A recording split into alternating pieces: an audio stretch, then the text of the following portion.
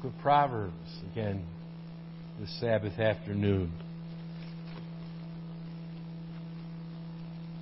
We've had quite a few studies in this poetical book of Proverbs, the fear of the Lord, a study of Christ in the Old Testament, Christ in Proverbs. We've had a study of the Gospel in Proverbs, dealing with anger and other subjects as Proverbs affords topical studies of God's Word. This afternoon we look at one of the deadly, so-called 7 deadly sins. Chapter 6. Chapter 6.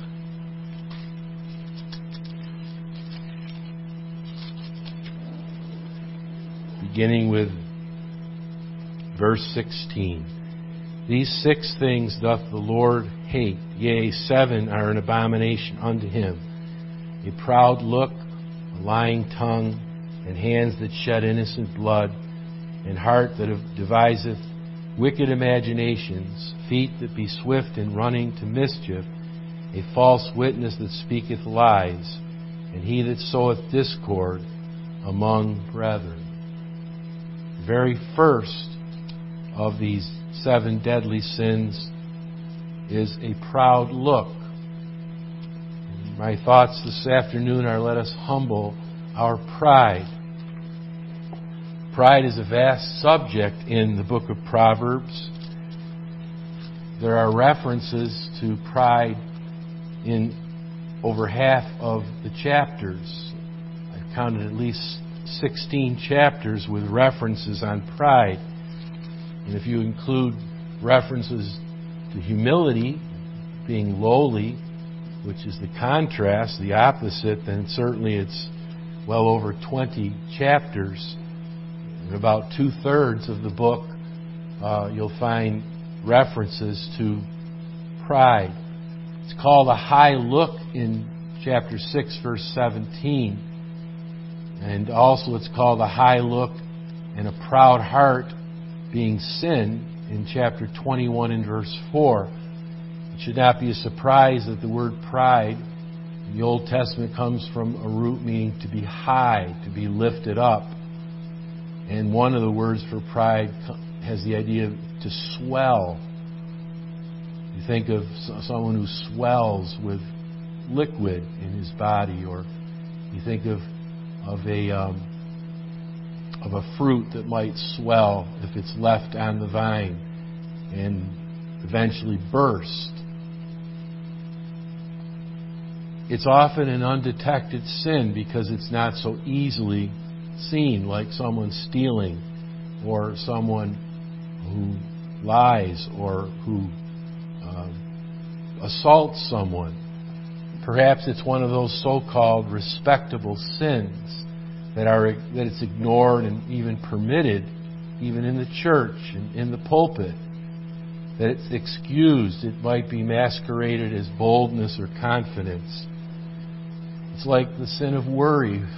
It's the last time we had a message about anxiety being sin, or even the allowance of anger, again masqueraded perhaps as righteous indignation. It's not only a so-called respectable sin, it is an ancient sin of the devil. He said, I will ascend. It was his pride that caused him to rebel. There are many forms of pride, negatively, obviously speaking. There's personal pride, someone filled with self-importance. Over and over in Proverbs, it talks about the person wise in his own conceit.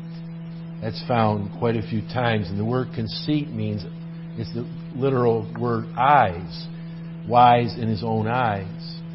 So it's a sin that sometimes be seen in the eyes being bulged out, the eyes being kind of looking upward and downward at people.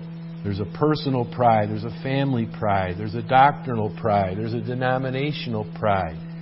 There's a status pride. There's a fool's pride. There's a political and a national pride.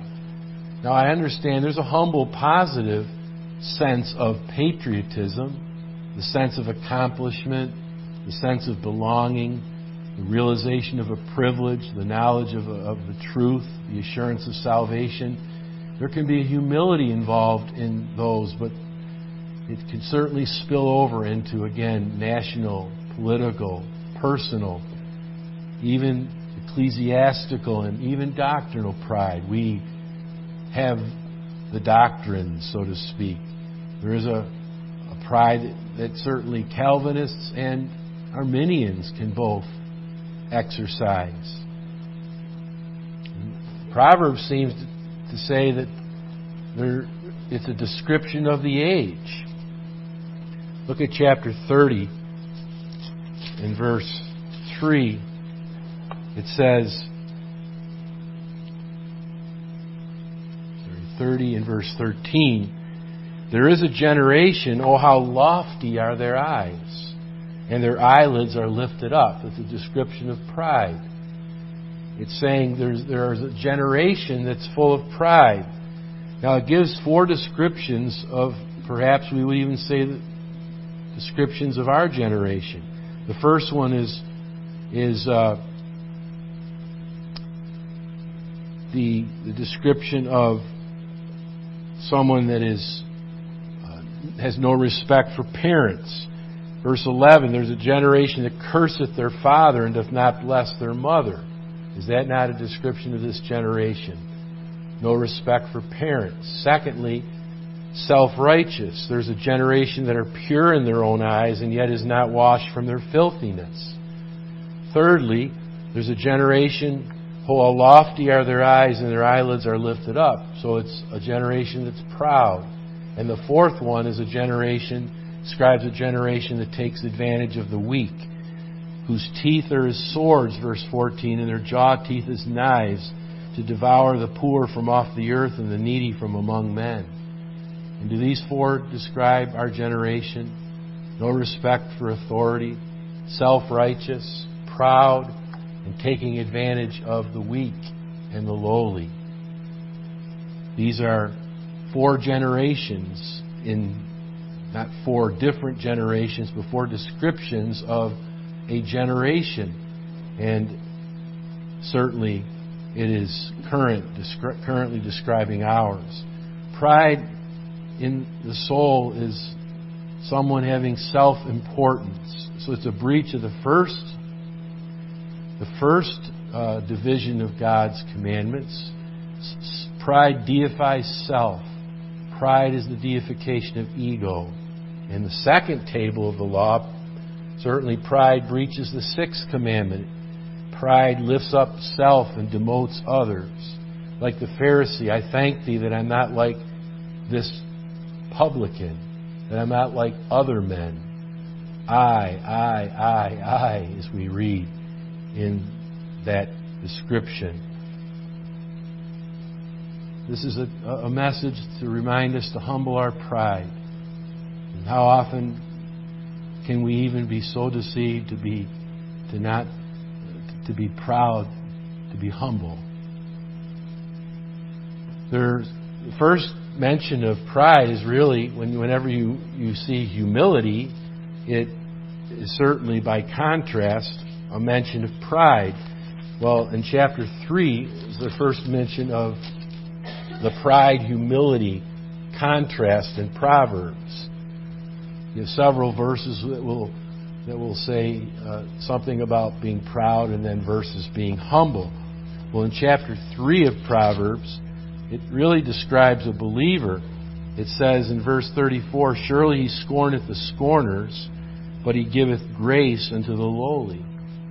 Doesn't that sound very close to he giveth more grace? Where sin abounded, God's grace did much more abound, God's gift. But see the contrast at the end of chapter 3. You have the contrast of froward and righteous in verse 32. The contrast of wicked and just, 33. The contrast of wise and fool, 35, and the contrast of scorner and lowly. And proud and scorning go together. In Proverbs 21:24 it says, proud and haughty scorner is his name, who dealeth in proud wrath. And so someone who's proud is normally going to be someone that scorns others, looks down at others, and is always finding fault in others, and we don't see fault in ourselves. And so in this text it's saying that the believer and the lowly person are synonymous. He giveth grace to the lowly. He doesn't give grace, as it were, to the proud.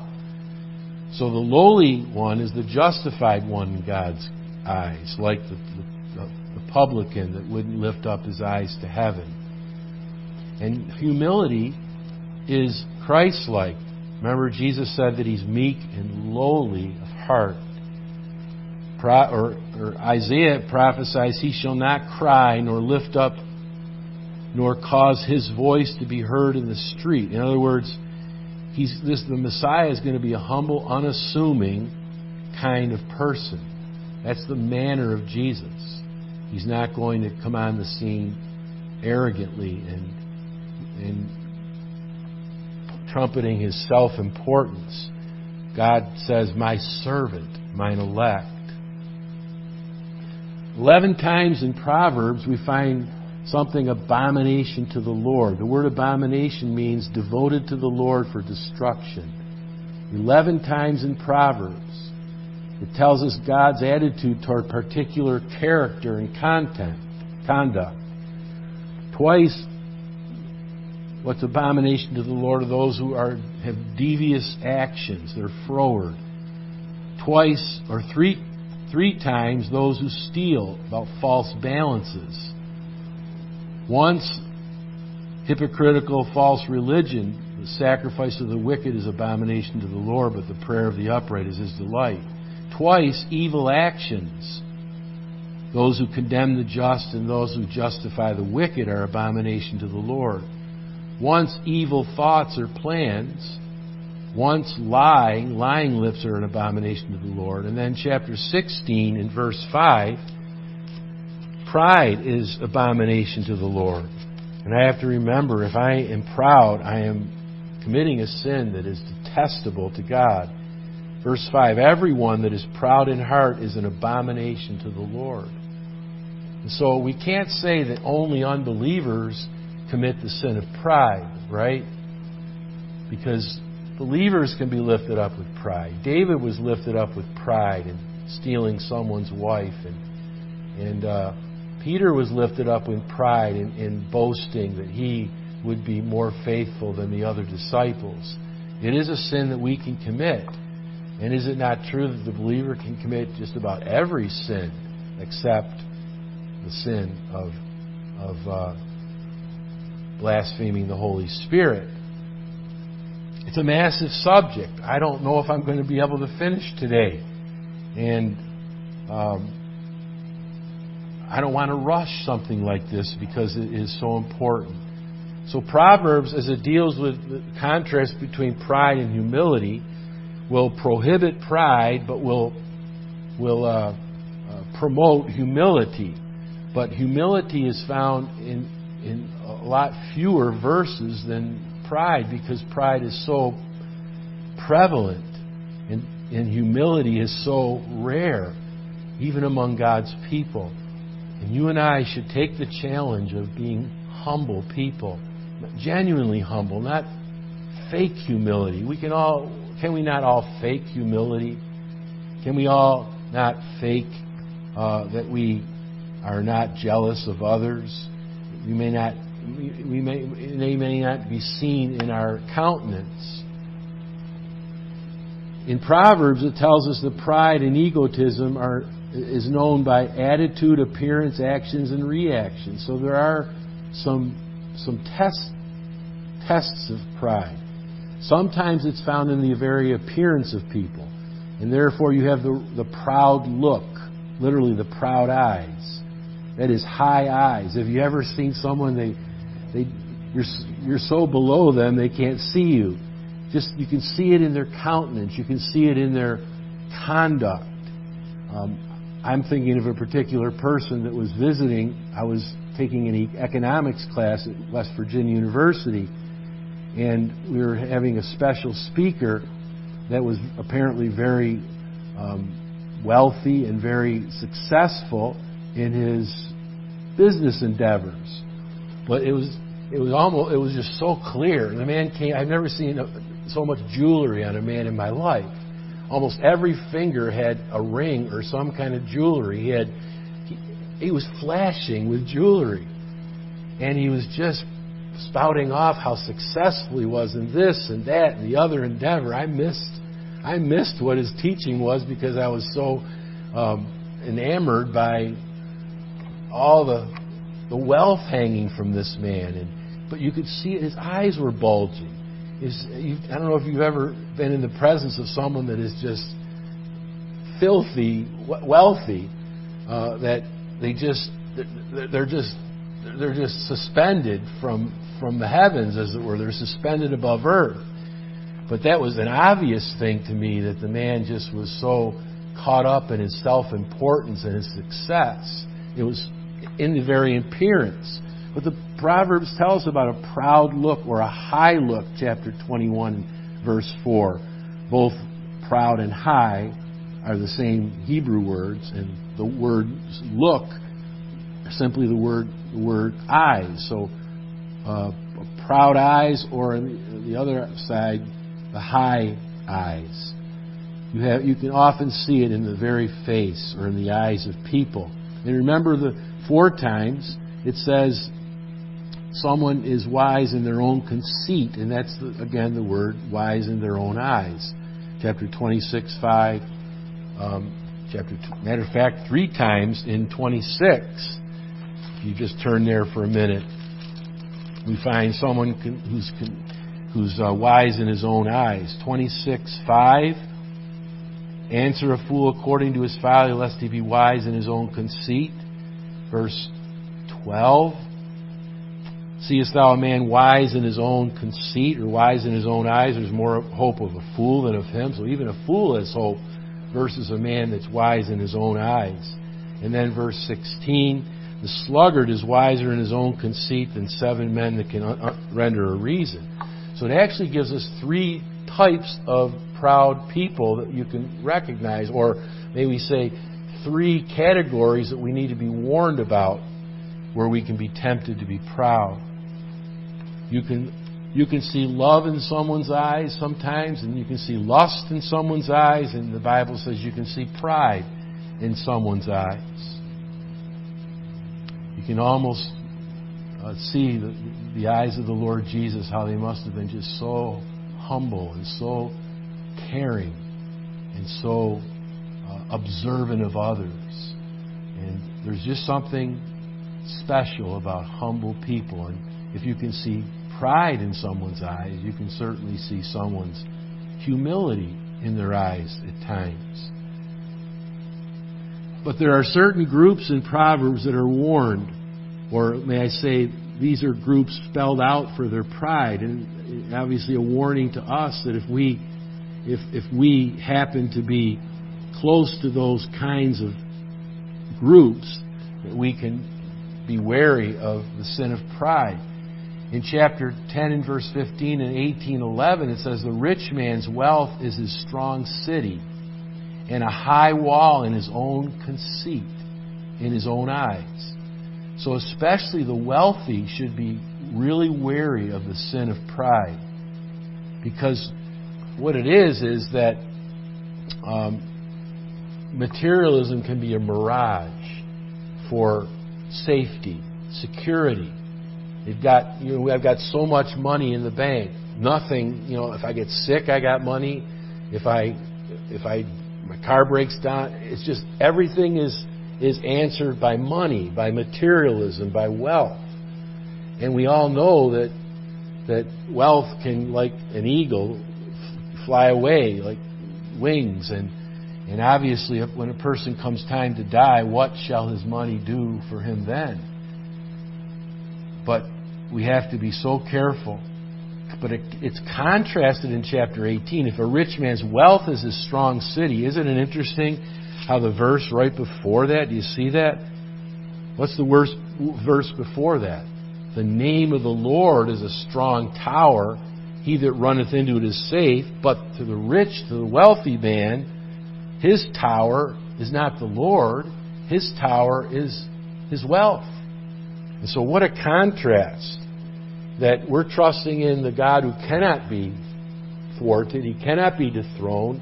He's real. We're rich in Christ. We're rich in God, as Jesus said. Be rich toward God. But it says in chapter 17, verse 19, He exalteth His gate. That's an interesting statement. The word gate is door. I think the idiom here is saying that that the wealthy,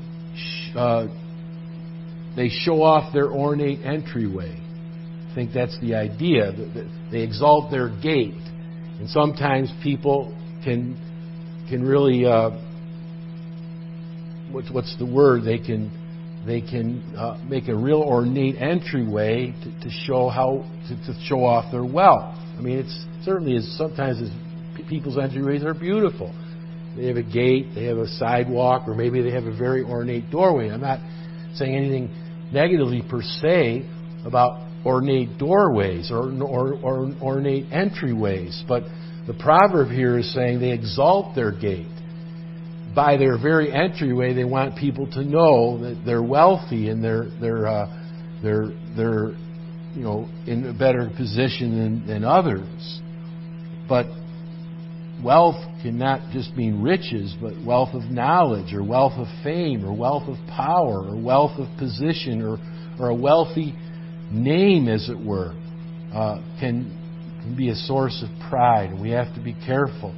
What does the Bible say? If riches increase, what? Do not set your heart upon them.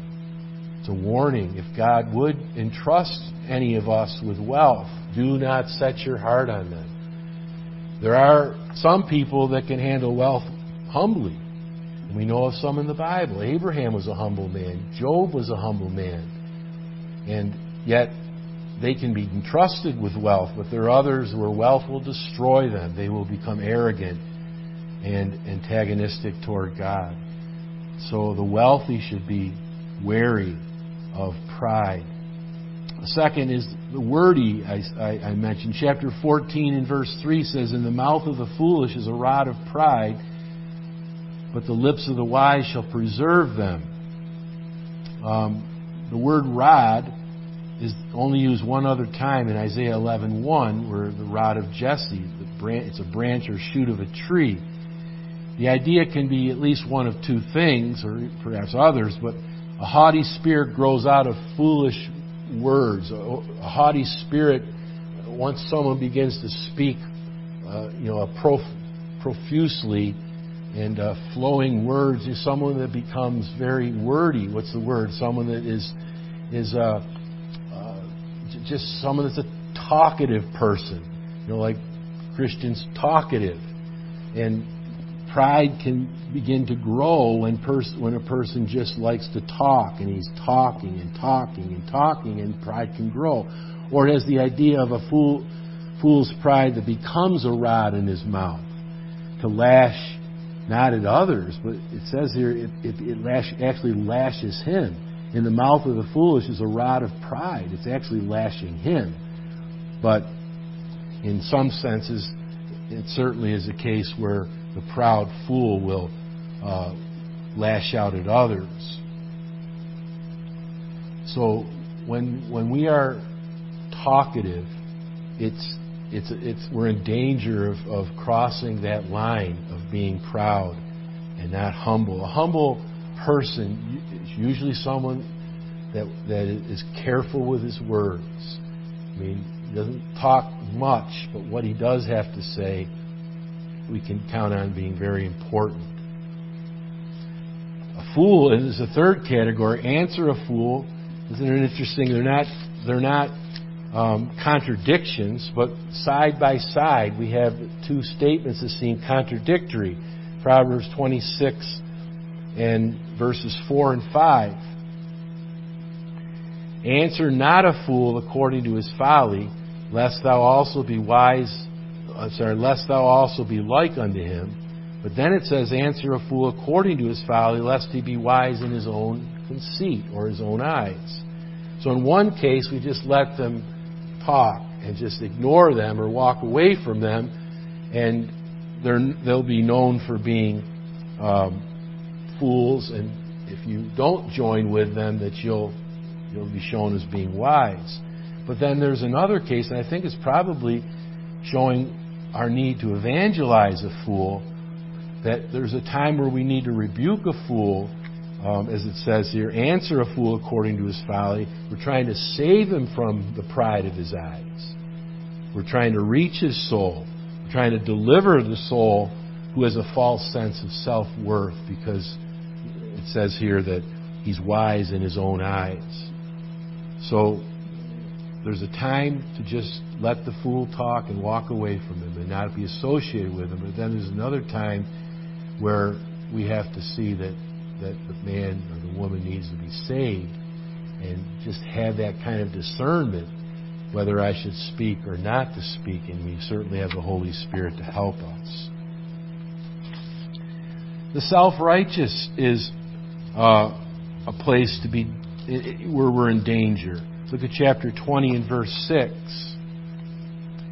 20 verse 6. Most men will proclaim everyone his own goodness, but a faithful man who can find? Most men will proclaim everyone his own goodness, but a faithful man who can find? You see, that person is someone who's overconfident about himself. The word goodness has the idea of loyalty and reliability. In other words, many trumpet aloud that they're dependable people, but when crisis comes, it proves if their boast is a hollow boast. There's one, obviously, that rises to the top. Who is it that said, though all men deny thee, I will not deny thee? He proclaimed his own loyalty.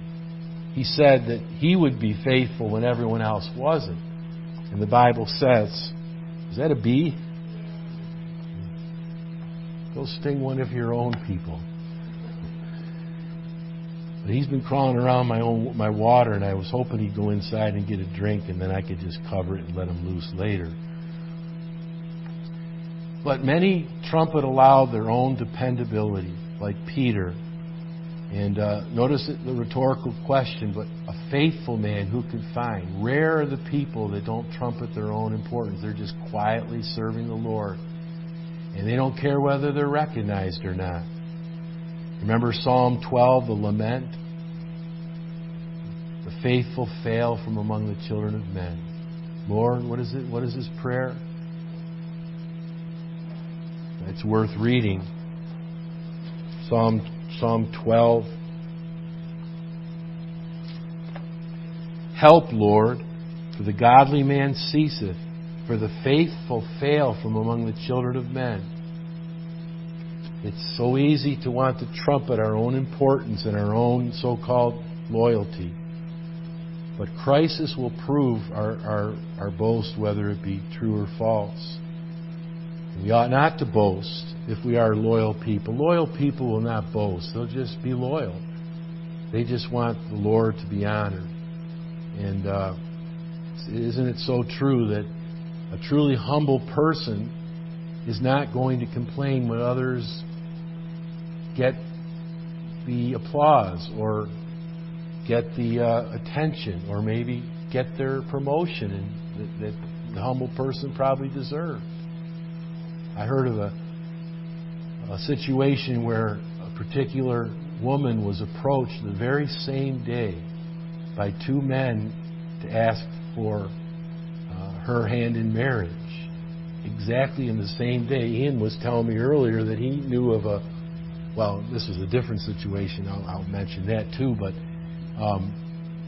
two men approached this woman at different times of the day asking her to marry. Can you imagine the challenge of that poor woman? I was thinking or hoping that when he was giving the story that she chose the third one. But she didn't. She chose one of those two men.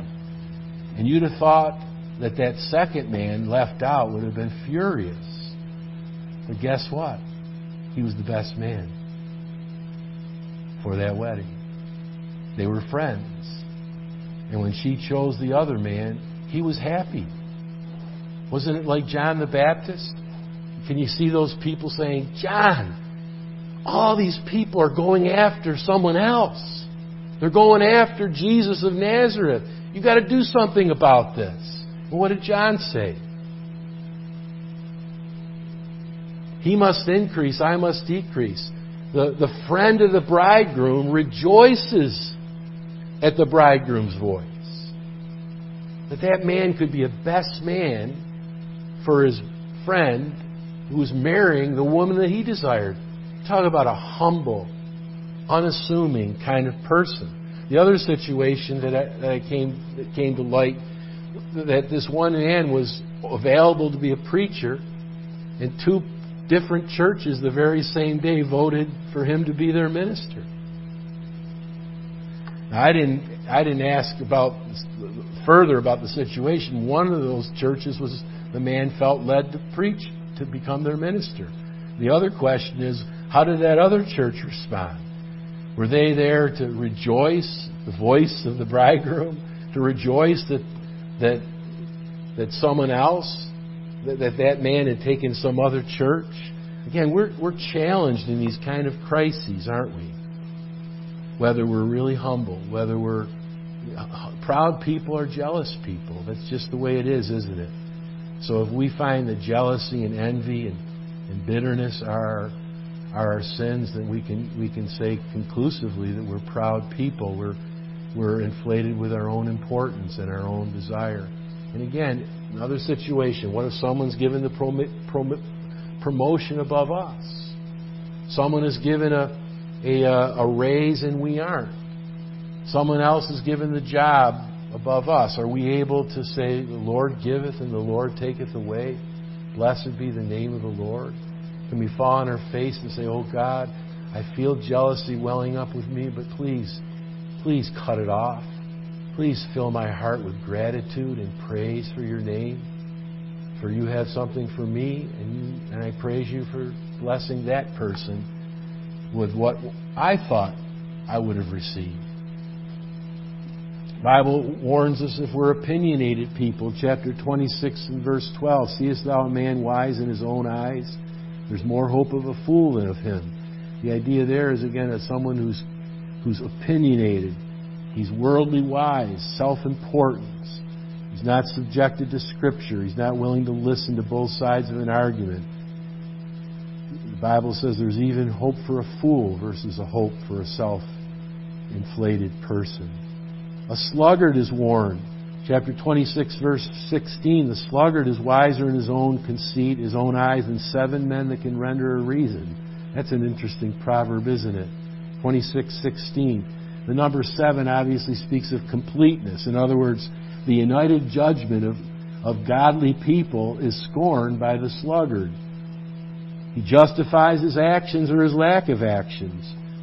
He has many discerning reasons why he should work, and he has every reason to think that he shouldn't. And especially in our day with the enabling government that we have. Why should I work when I have a paycheck coming every month? Because we fear God?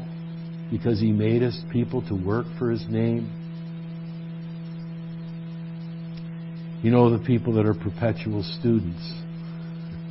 They've taken loan after loan after loan after loan after loan out because they're not intending to pay for it. And now this administration says we'll pay for it. Just we'll forgive the debts.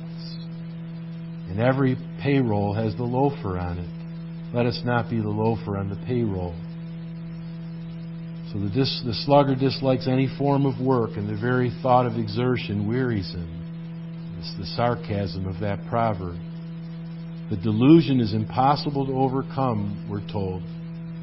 It's impossible to reverse the delusion that he has of being a sluggard.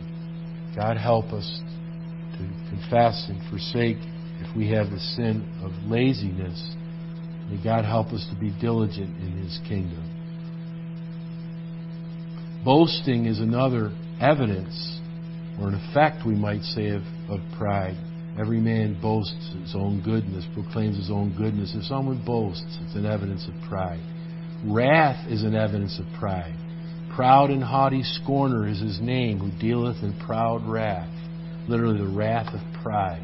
Pride will always, eventually, if it continues, show itself in being wrathful, angry, unrighteous indignation, because the person is not getting his way.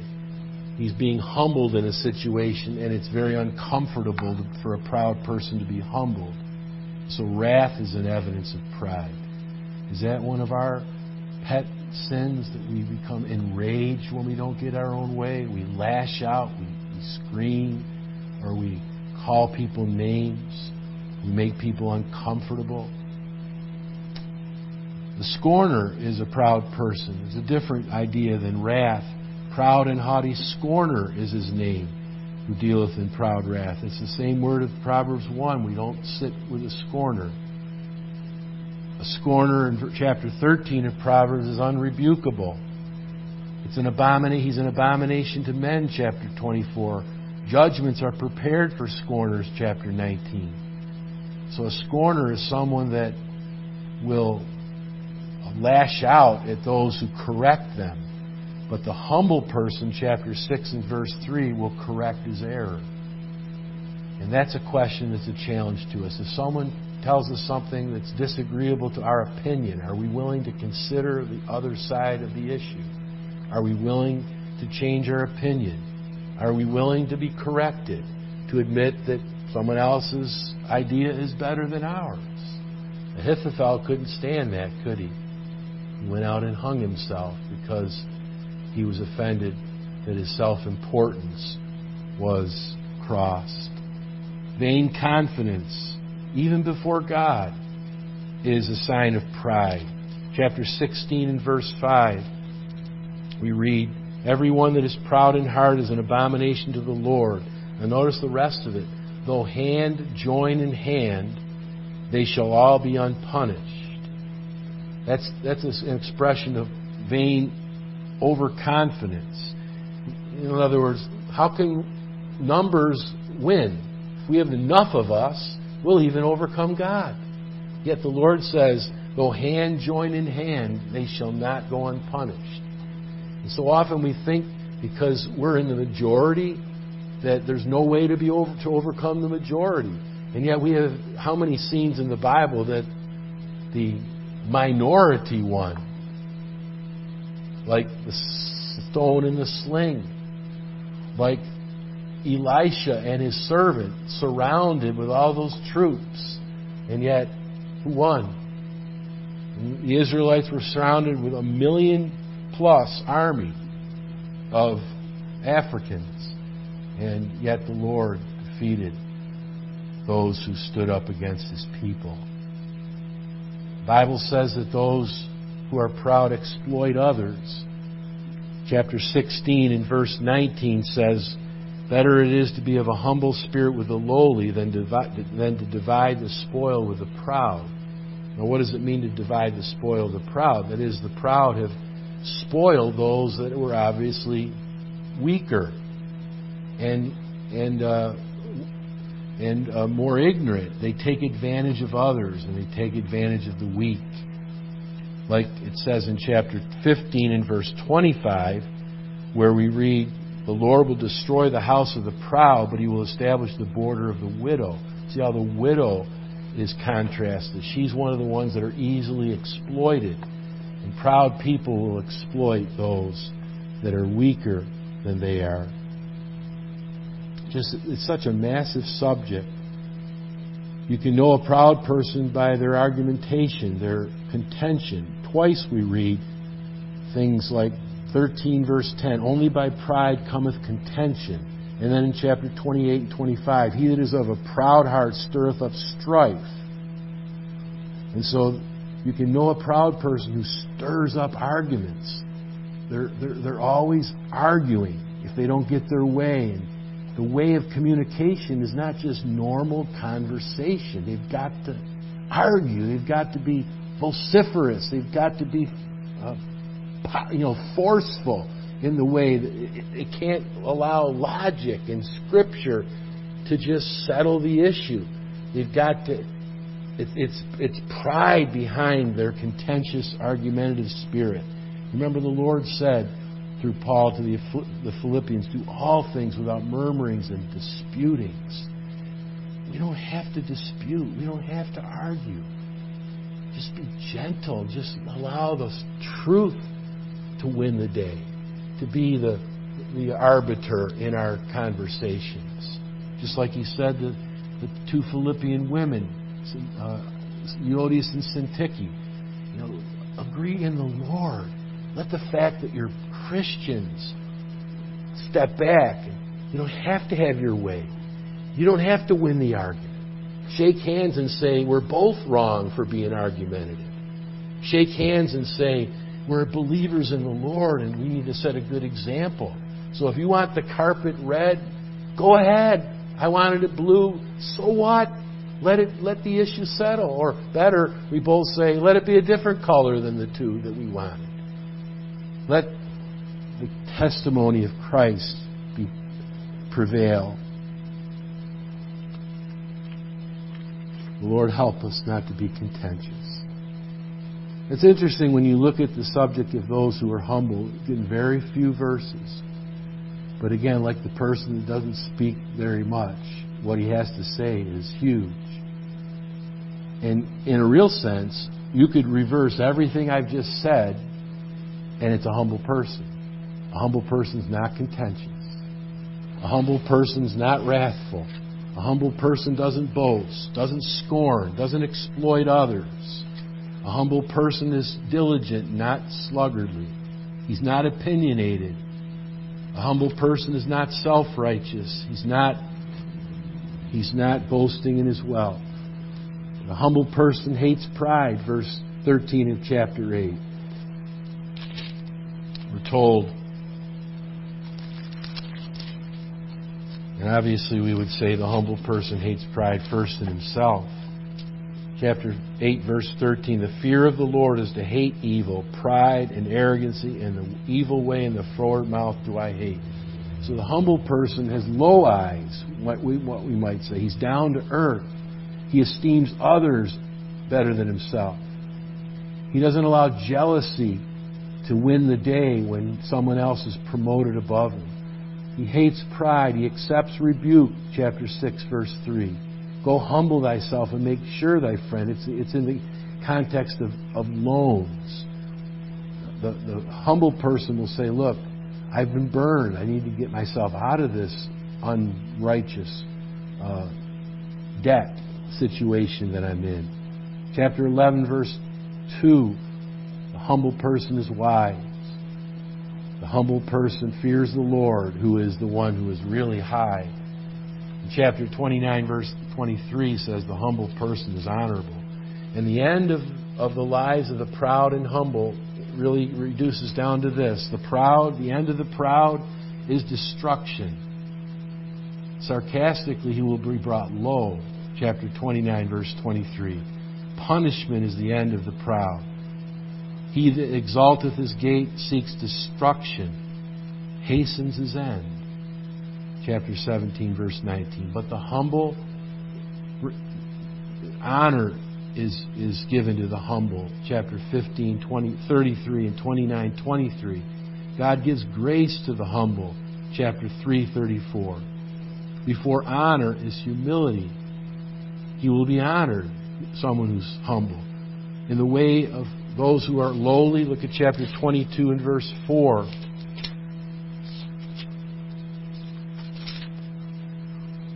By humility and the fear of the Lord. See the combination. A humble person fears the Lord. But look at the life and the end of the humble person. Riches and honor and life. By humility and the fear of the Lord are riches, honor, and then eventually what? Eternal life. Life eternal. Take your choice. The proud have been the majority in this world. You can see that front pages full of strife, contention, hatred, murder, arrogance, pride. God, help us to be a people like Jesus that are unassuming. We don't raise our voice in the streets, as it were. We're down to earth. We're humble. We want to see others blessed. God, help us to be able to cultivate such a character before God that we esteem others better than ourselves. That we look not on our own things, but on the things of others. Lord, help us to humble our pride before such a high and lofty one who inhabits eternity, whose name is holy, who dwells in the high and the holy place. With him also it is of a humble and contrite heart.